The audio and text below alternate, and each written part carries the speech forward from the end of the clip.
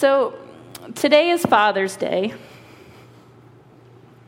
and according to the Handbook of Utterly Predictable and Boring Church Life, I am supposed to preach about the fatherhood of God, use a lot of sports metaphors in my sermon, supposed to give out keychains or tire gauges as a gift, and then make some kind of joke when we dismiss about the moms taking the dads out for ribs or something like that.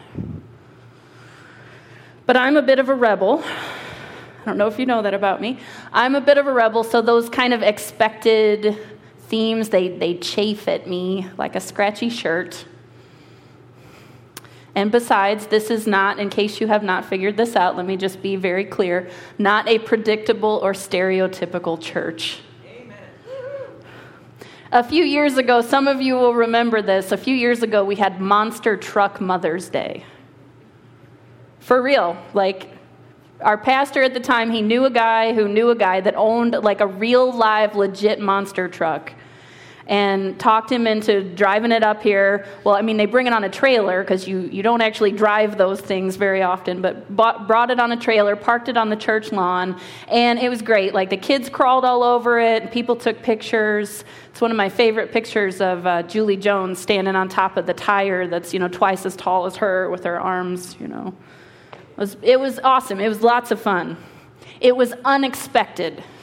For years before that, we had done just what many, many churches do, and it's a wonderful tradition of handing out the wilted carnation, and that's great. I love that, because who does not like a flower delivered to you by your child? Like you send the kids up to the front, and they get the flower, and they bring it. It's beautiful. Fine. It was fine. But the truck, that was kind of exciting. That was kind of exciting and different. It was surprising. It was unexpected. And I think that I like that so much because that's very much like Jesus. And so I'm going to diverge from the expected path of the traditional Father's Day sermon today, and I'm going to stick with what is kind of burning in my heart as we approach this subject, and I'm going to talk about the very much unexpected, softer side of Jesus. But I want to say, I don't want anyone to misunderstand what I'm saying. I don't think fatherhood is unimportant. Fatherhood is absolutely important, and my choice does not reflect my value for that role in our lives and our families. It's incredibly important. If you are here today and you are fathering someone, whether that's your biological child, whether that's a stepchild situation, or whether you're just one of those people that gathers individuals kind of into your family and into your fold, if you are fathering someone, you are very important. And I want to say thank you to you for the way that you live postured toward people in the world that way. The way that you act, the things that you say, the words that you speak, the way that you give a blessing or withhold it, those things are very important. They have a lifelong, lasting effect on people. And it's up to you to make sure that that effect is a good one. The Bible tells us that death and life are in the power of our tongue, and I'm not sure there's many situations where that's more true than of the words that are spoken by a father or a father figure over their children. But in the spirit of our series, we are bravely exploring together the ways in which we might not be aligned with God's heart, because we think we already know what is the way that we should act, what the right way is. And yes, for fathers, yes, that is true. We have to ask ourselves those questions. But for the rest of us as well, nobody gets to check out today just because it's Father's Day. Just in general, as human beings, we have to ask ourselves, do we have an accurate picture of how Jesus interacted with the people around him?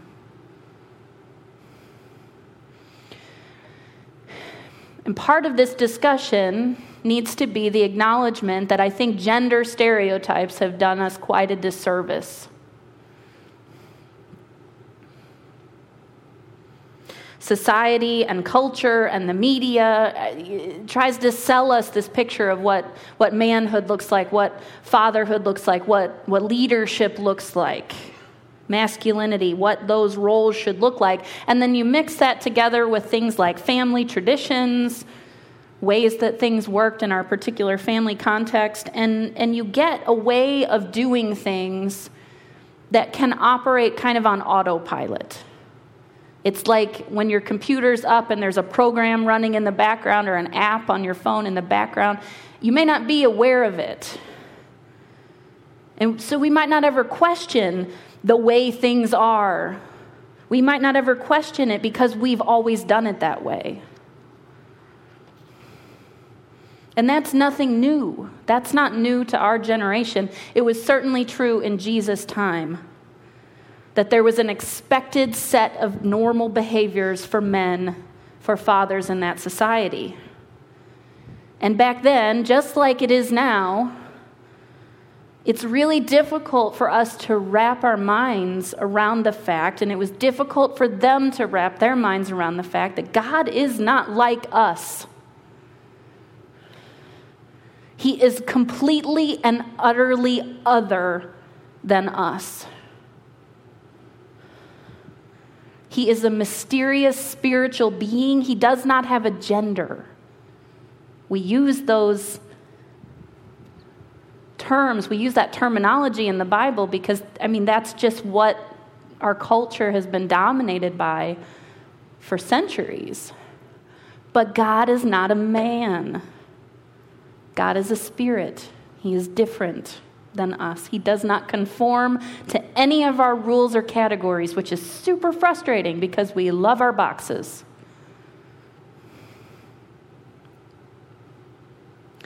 But we're going to look at some stuff in the Bible today. I want you to notice this exchange between Jesus and one of his disciples. This is in John chapter 14. You can check that out on your device, paper Bibles in the windowsills. Of course, it's always on the screen behind me. John chapter 14, verse 8. Philip is talking to Jesus. He says, "Lord, show us the Father, and that will be enough for us." Jesus has been talking about how he's going to, be killed. He's going to go to heaven. Where is he going to go? Philip says, "Show us the Father. We want to know what God is like."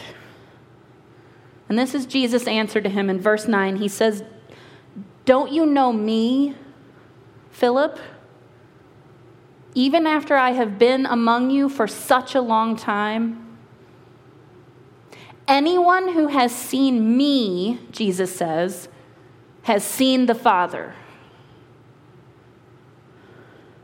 And Hebrews chapter 1 reiterates this concept.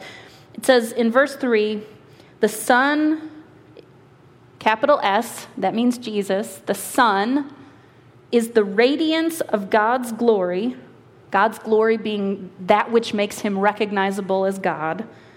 He is the radiance of God's glory and the exact, that's a very specific word, representation of his being. So we have this principle to guide us in this discussion and lots of others, that Jesus shows us what God is really like. Jesus shows us what God is really like. And while Jesus came as a human man into a world that was dominated by male authority, he did not behave as was expected of a man at that time. He was strong, he was assertive, and he was powerful. Absolutely he was. But he also had a softer side, a gentler side, a meeker side. So he faced off with the dominant cultural narrative of the day, just bumped right up to it, and he turned it upside down. Listen to this short excerpt. This is from an article written by a man named Dan Durrani. It was published on the Gospel Coalition website. He says this: in Scripture, gentleness appears in virtue lists of things in the Scripture. It appears in virtue lists that contrast it with certain vices. So to be gentle is the opposite of being bold, quarrelsome, jealous, and ambitious. So we see then that the gentle can be assertive, but they do not assert themselves. We can be strong and assertive, yet gentle, if we leverage power not to assert self, but to promote the cause of God or the needy. Jesus was forceful, even confrontational, yet gentle, because he used his powers for others. And the same holds for us. The question is not how strong we are, but how we use our strength. So how did Jesus use his strength? He used it not for himself, but for others. Think, for example, about this story from the Gospel of Mark. Mark chapter 5, verses 25 through 34. Starting in verse 25, it tells us a woman was there who had been subject to bleeding for 12 years. 12 years. She had suffered a great deal under the care of many doctors. Spent all she had. Yet instead of getting better, she grew worse. So understand this before we go any further. According to the Jewish law, a woman who was menstruating was considered to be unclean. She was not able to be a part of community life, of family life. She was not supposed to touch anyone. Because whatever she touched, right down to the chairs that she sat on, was considered to be unclean, having been contaminated by her touch. And before a woman could resume normal life after her period was over, Jewish law actually required an animal sacrifice at the temple. It talks about in Leviticus 15, to atone for the uncleanness. Even in our day and age, you might be a little bit uncomfortable that I have just said the words menstruating and period from the stage. But back in the day, in the Jewish culture, this was a huge freaking deal. And this woman had been bleeding for 12 years. But verse 27, when she heard about Jesus,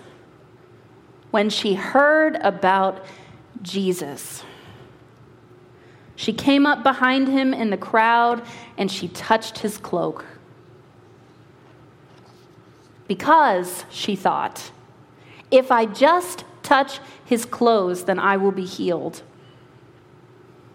And she was right. Verse 29, immediately her bleeding stopped and she felt in her body that she was freed from her suffering.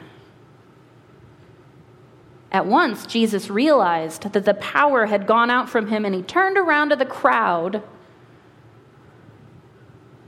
and he asked, "Who touched my clothes?" And the disciples, as they often were dumbfounded by this. I mean, picture, I had friends who were downtown yesterday at the parade for the Blues.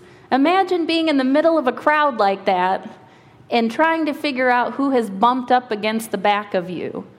The disciples said, "You see the people crowding around you, and yet you ask, 'Who touched me?' What in the world?" But Jesus kept looking around to see who had done it. And finally, verse 33, then the woman, knowing what had happened to her, she came and she fell at his feet, trembling with fear, and she told him the whole truth. In verse 34, he responds to her, daughter, your faith has healed you. Go in peace and be freed from your suffering.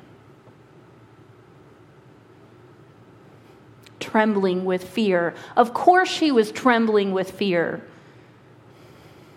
How scared must she have been when Jesus noticed and he asked and called out, who touched me? How terrifying that must have been, because any other man in that culture would have responded with anger, frustration, possibly even abuse. Because the inconvenience of being contaminated by an unclean person was huge. Now he has to do all the rituals. And the offense of an unclean woman being so presumptuous, it's just unprecedented. But that was not Jesus' response. He modeled something very different. And I like to think so that he did that in such a public way because he wanted everybody to hear. He had something to teach the crowd. Jesus demonstrated tenderness and comfort in the face of suffering. Consider also the story from later in Mark's Gospel. Chapter 10, starting in verse 13. People were bringing little children to Jesus for him to place his hands on them, but the disciples rebuked them. Of course the disciples rebuked them. Not because they were particularly callous men. They weren't particularly jerks. They didn't hate children, but that was a normal attitude for men of that culture and that time to have.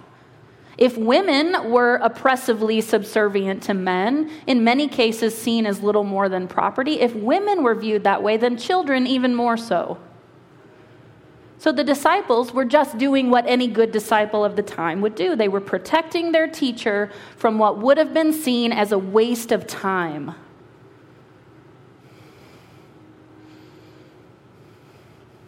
But in verse 14, when Jesus saw this, Jesus was indignant.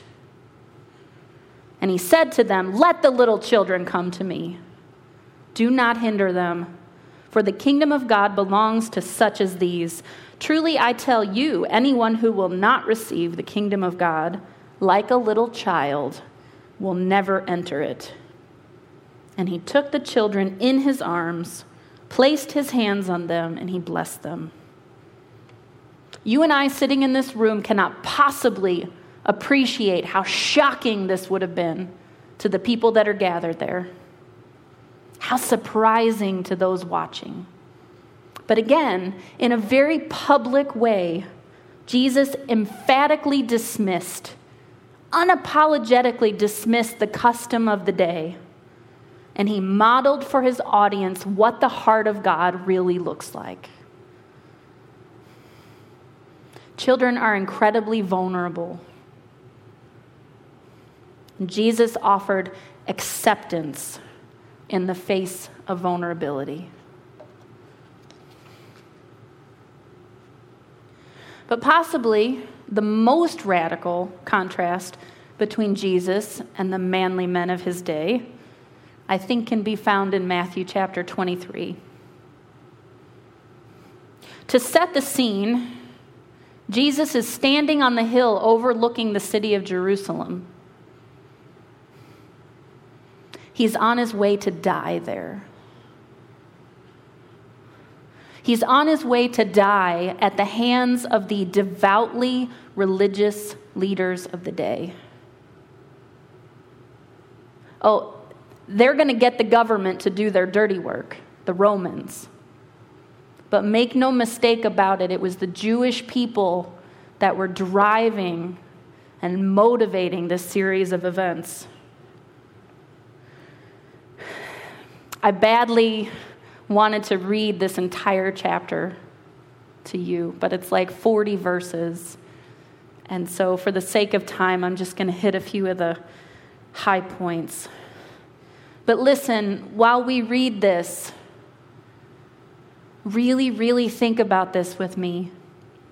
We have to understand this. When we read the Bible, from our point of view, from our context, we always cast ourselves in the heroic role. Do you know that's our tendency? In any story in the Bible, we identify with the person that is the hero in the story. We automatically do that. And you have to exert some effort to kind of put yourself in the other's shoes. But when we read this, we see the Pharisees as these bad, horrible people. They're the villain in the Gospels, aren't they? We know that. So these are the bad guys. But we forget, or maybe we didn't know in the first place, that these were not the bad guys. The Pharisees, for all appearances, were the good guys of the Jewish faith. They were fiercely devoted to their religion. They followed the rules because they had a fire inside them for holiness. They wanted to live according to the way God had asked them to live. That's the motivation that started this movement. They had just lost sight of the Father's heart. And you and I and every single person that is sitting in any church building this week, we are all in the same danger. We are in danger of succumbing to the attitude that the Pharisees adopted, the danger of making our religion more about the rules than it is about God's love for people. And none of us are safe from that. So while I read this, fight with yourself. Fight the urge to be smug. Open your heart and ask God to show you, to shine a light. Matthew 23, starting in verse 1, Jesus said to the crowds, and he said to his disciples, "The teachers of the law and the Pharisees sit in Moses' seat. So you must be careful to do what they tell you. But do not do what they do, for they do not practice what they preach. They tie up heavy, cumbersome loads, and they put them on other people's shoulders, but they themselves are not willing to lift a finger to move them." Have you ever been around a religious person like that? Put a big, heavy burden right smack dab on your shoulders. We like to tell other people what they ought to do. Verse 5, everything they do is done for people to see. They make their phylacteries wide. If you know what a phylactery is, you get an extra Bible buck today. They make their tassels on their garments long. They love the place of honor at banquets and the most important seats in the synagogues. Skipping down to verse 7, they love to be greeted with respect in the marketplaces and to be called rabbi by others. I kind of like that when I'm at Walmart and people are happy to see me and they say, "Hey, pastor." I kind of dig that. Skipping down to verse 13, woe to you, teachers of the law and Pharisees, you hypocrites. It was the religious people that Jesus called hypocrites. You shut the door of the kingdom of heaven in people's faces. You yourselves do not enter, nor will you let those enter who are trying to. Verse 15, woe to you, teachers of the law and Pharisees, you hypocrites. You travel over land and sea to win a single convert. And when you have succeeded, you make them twice as much of a child of hell as you are. I never want Jesus to say that about me. Verse 23, woe to you, teachers of the law and Pharisees, you hypocrites! You give 1/10 of your spices, mint, dill, and cumin. The requirement, the expectation being that you would give of your possessions 10% to the temple, which is the local church. You would share your wealth. And the Pharisees were so down to the letter of the law that they would tithe on their spices. Can you imagine going home and pulling your salt out of your cabinet and weighing it and bringing 10% of it down and putting it in the church kitchen? 10% of your spices. But you have neglected the more important matters of the law: justice, mercy, and faithfulness. You should have practiced the latter without neglecting the former. You blind guides, you strain out a gnat, but you swallow a camel. Woe to you, teachers of the law and Pharisees, you hypocrites! You clean the outside of the cup and the dish, but inside they are full of greed and self-indulgence. Blind Pharisees, first clean the inside of the cup and the dish, and then the outside will also be clean. Woe to you, teachers of the law and Pharisees, you hypocrites! You are like whitewashed tombs. Like somebody took a bucket of white paint and went down to the graveyard and shined something up. They look beautiful on the outside, but on the inside are full of the bones of the dead and everything unclean. In the same way, on the outside, you appear to people as righteous, but on the inside, you are full of hypocrisy and wickedness. Verse 33, you snakes, you brood of vipers, how will you escape being condemned to hell? Verse 34, therefore I am sending you prophets and sages and teachers. Some of them you will kill and crucify, and others you will flog in your synagogues and pursue from town to town.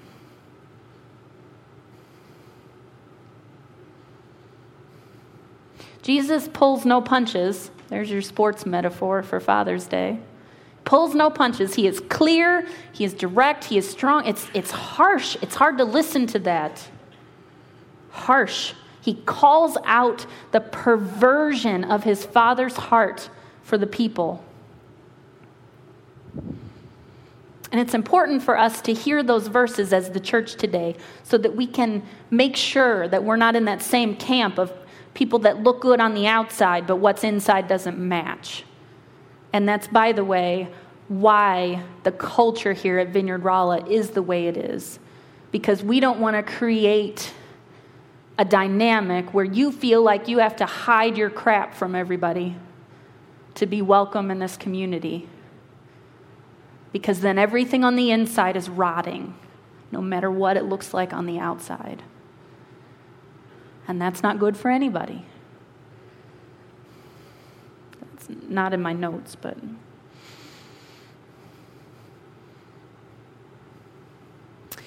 But here's what's unexpected about this chapter. It can seem like, what in the world? Why did you just read all of that? But here's the unexpected bit of Matthew chapter 23. Listen to verse 37. Jerusalem, Jerusalem, you who kill the prophets and stone those sent to you. The people that are about to put me to death, Jesus is saying, how often I have longed to gather your children together as a hen gathers her chicks under her wings. And you were not willing. What beautiful imagery that is. And what a surprising declaration to find at the end of what amounted to a rant about the hypocrisy of the teachers of God's law.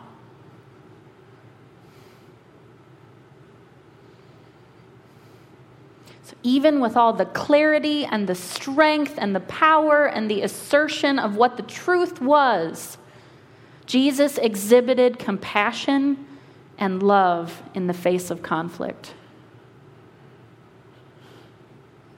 And the King of the universe, most powerful being in existence, he compared himself to a brooding female chicken fussing over her babies.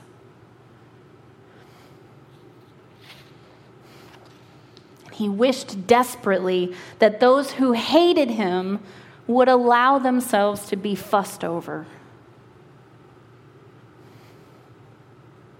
to be gathered into his arms, which is the same as being gathered into the arms of our Heavenly Father, of God the Father, to allow themselves to be loved.